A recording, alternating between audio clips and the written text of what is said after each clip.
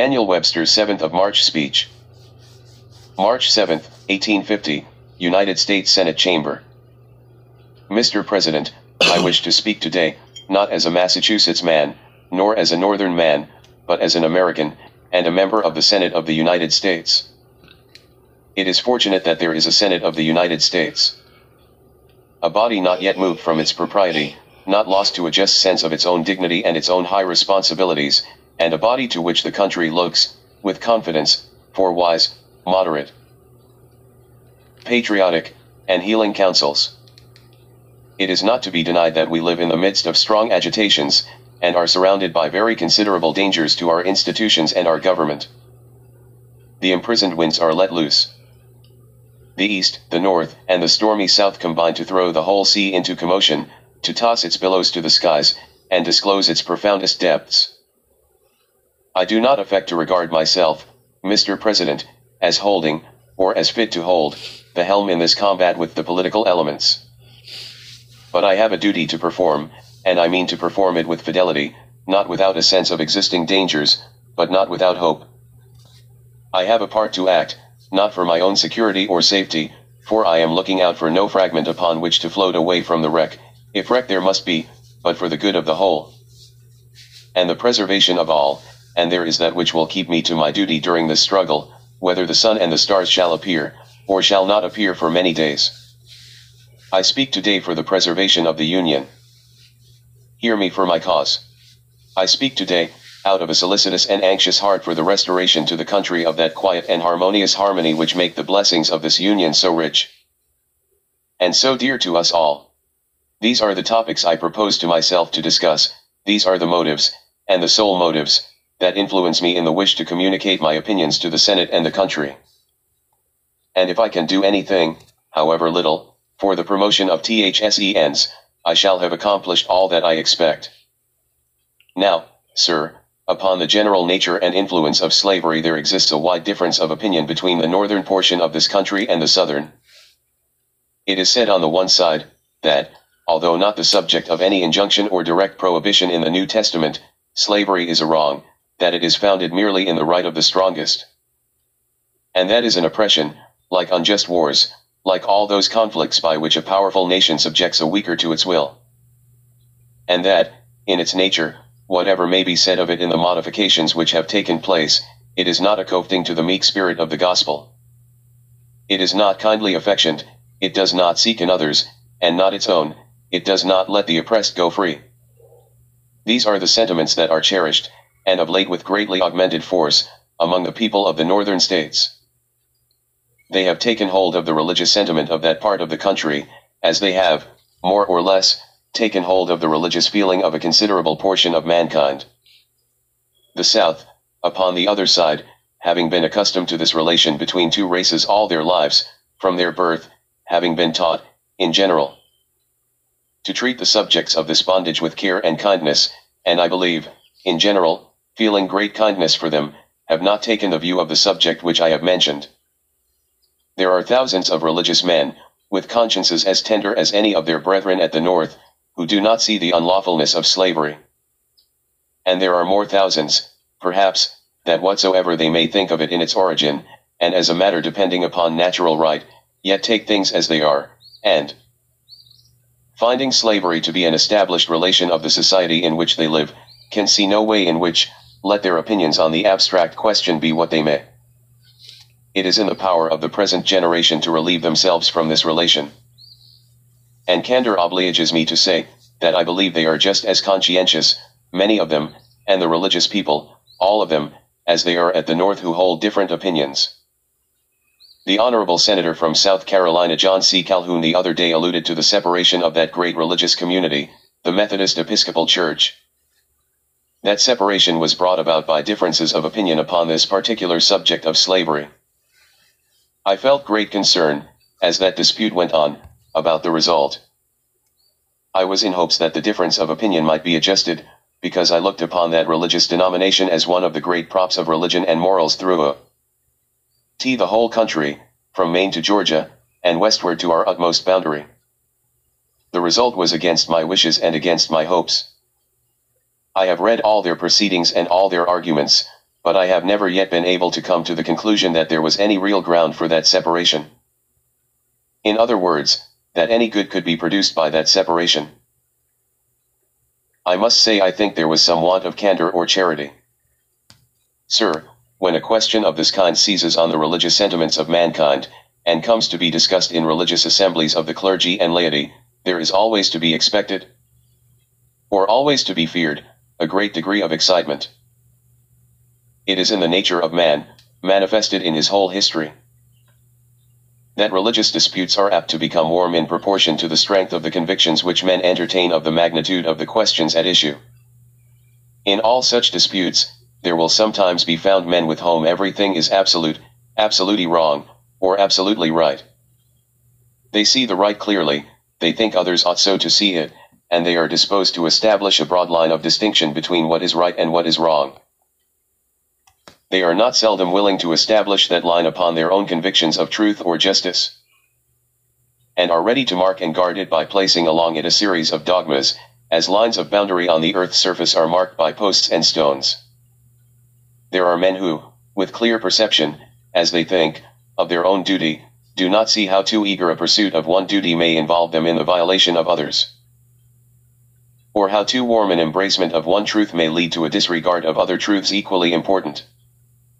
As I heard it stated strongly, not many days ago, these persons are disposed to mount upon some particular duty, as upon a war horse, and to drive furiously on and upon and over all other duties that may stand in the way.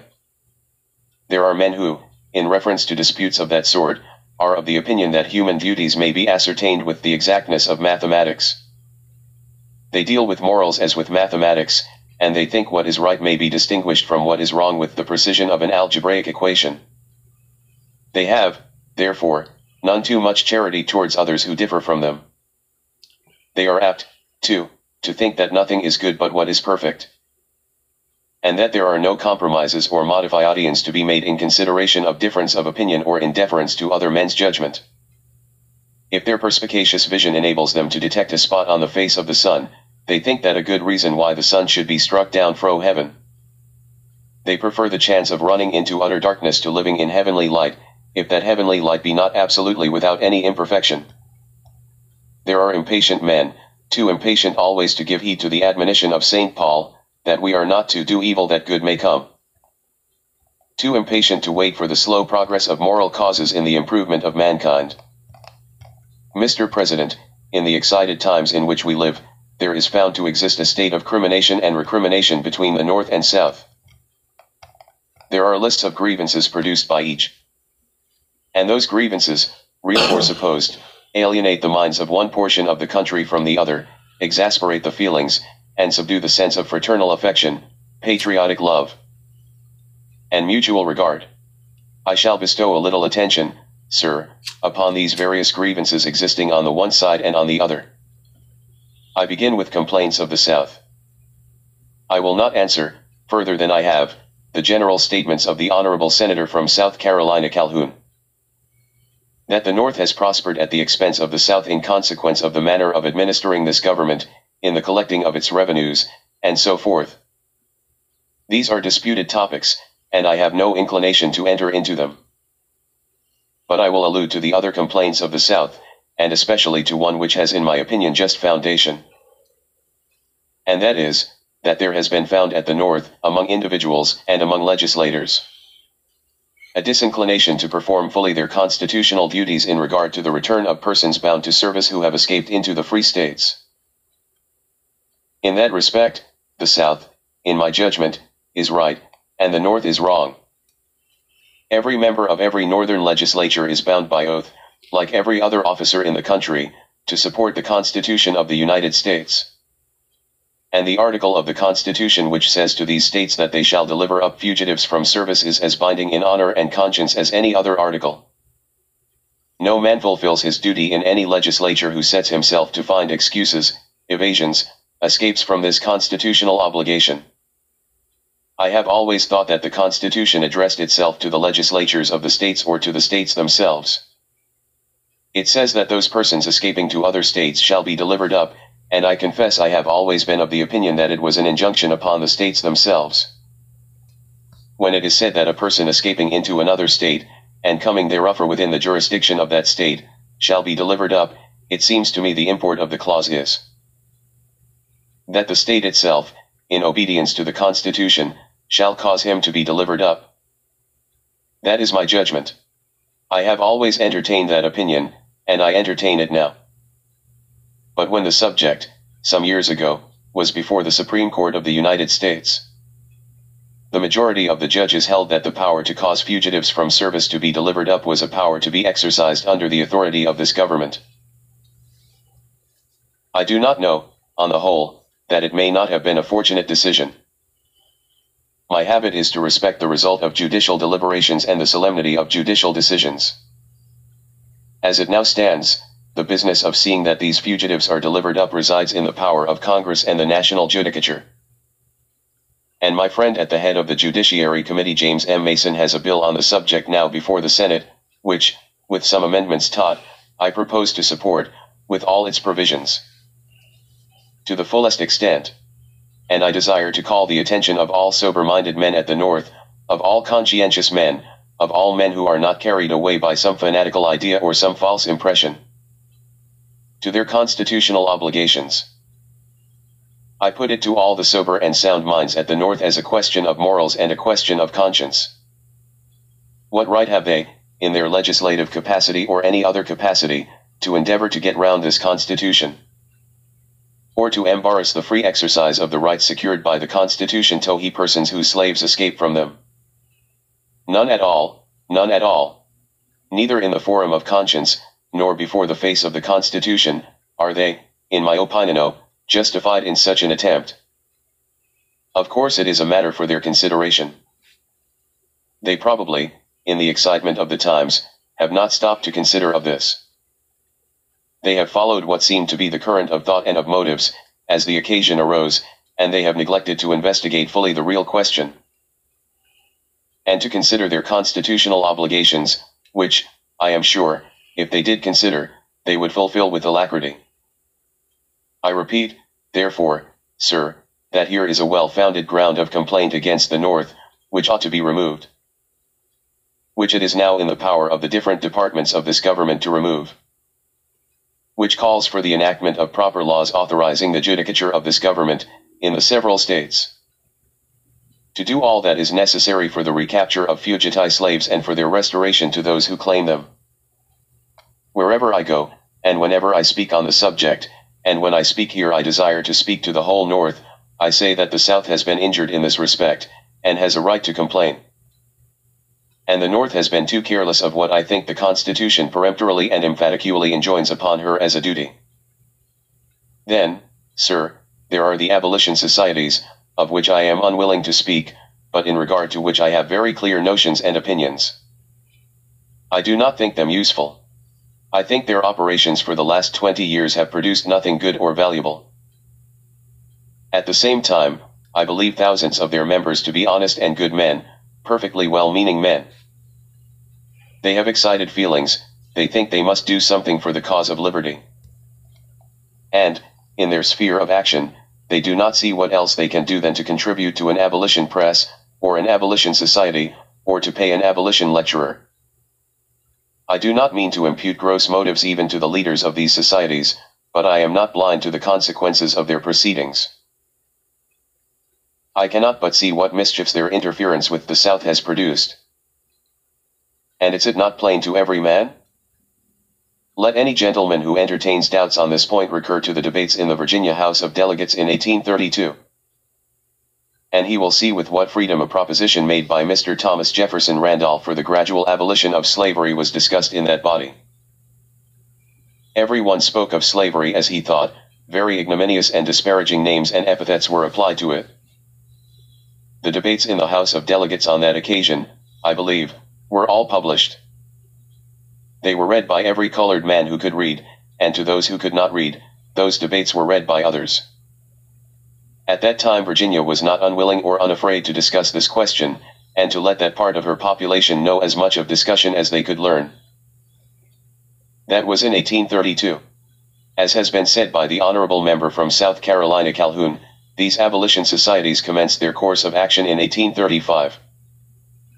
It is said, I do not know how true it may be, that they sent incendiary publications into the slave states. At any rate, they attempted to arouse, and did arouse, a very strong feeling.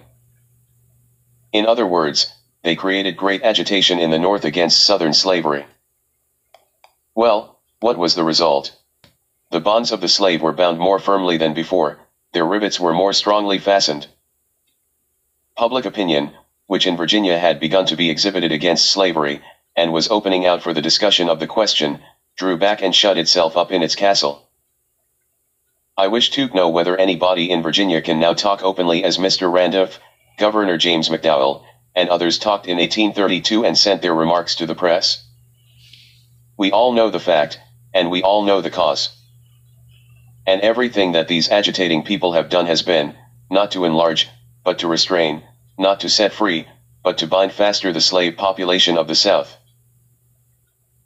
Mr. President, I should much prefer to have heard from every member on this floor declarations of opinion that this union could never be dissolved, than the declaration of opinion by anybody, that, in any case, under the pressure of any circumstances, such a dissolution was possible. I hear with distress and anguish the word secession, especially when it falls from the lips of those who are patriotic, and known to the country, and known all over the world for their political services. Secession. Peaceable secession. Sir, your eyes and mine are never destined to see that miracle. The dismemberment of this vast country without convulsion. The breaking up of the fountains of the great deep without roughing the surface. Who is so foolish, I beg everybody's pardon, as to expect to see any such thing? Sir, he who sees these states, now revolving in harmony around a common center, and expects to see them quit their places and fly off without convulsion, may look the next hour to see heavenly bodies rush from their spheres, and jostle against each other in the realms of space, without causing the wreck of the universe. There can be no such thing as peaceable secession. Peaceable secession is an utter impossibility. Is the great constitution under which we live, covering this whole country, is it to be thawed and melted away by secession, as the snows on the mountain melt under the influence of a vernal sun? Disappear almost unobserved, and run off? No, sir. No, sir.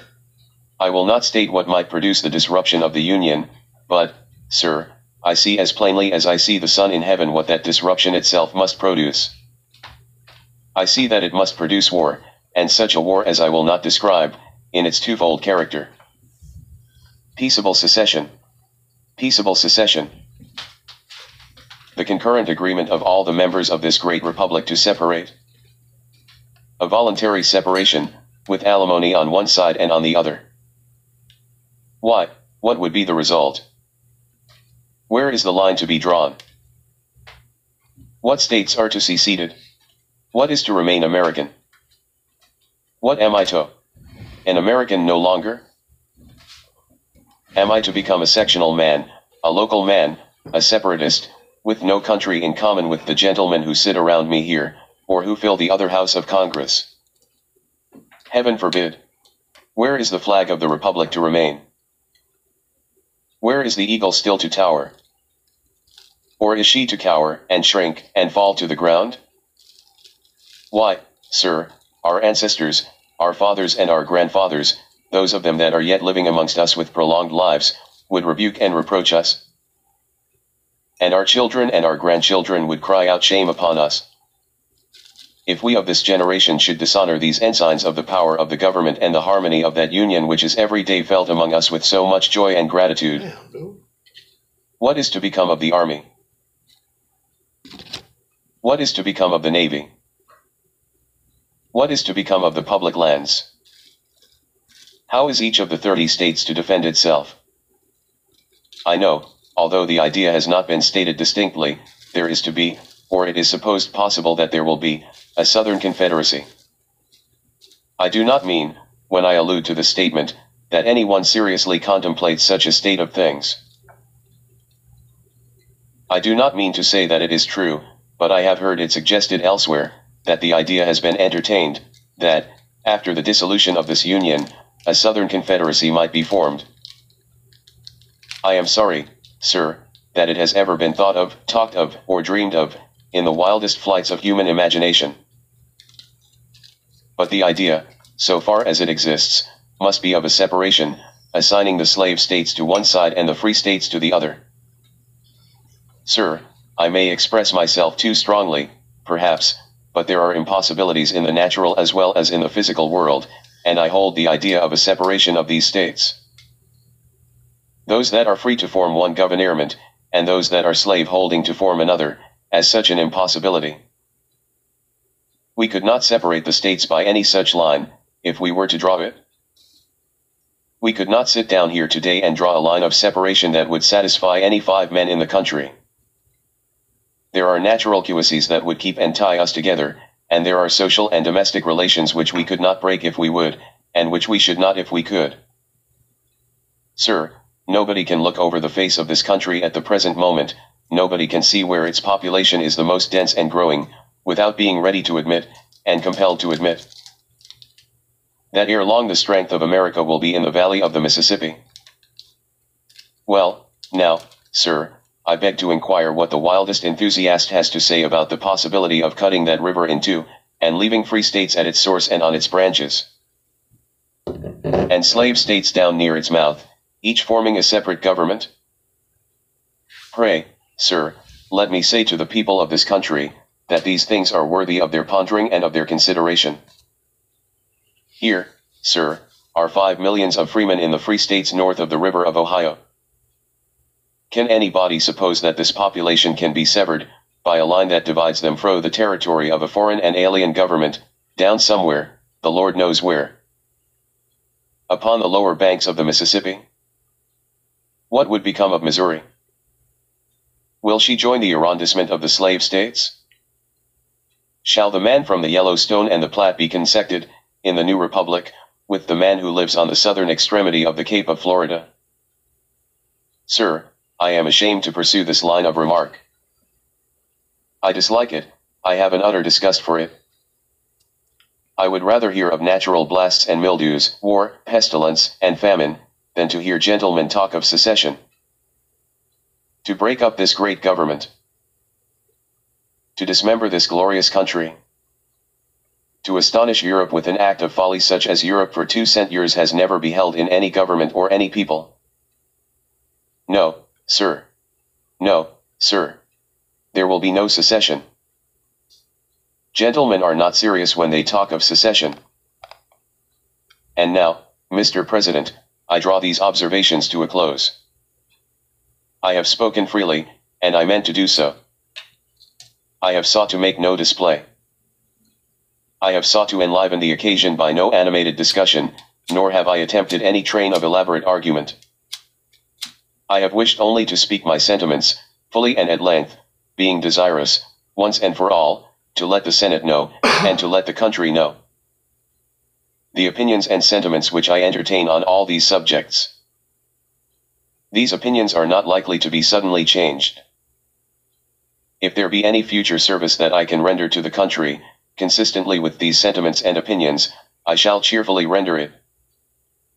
If there be not, I shall still be glad to have had an opportunity to disburden myself from the bottom of my heart, and to make known every political sentiment that therein exists.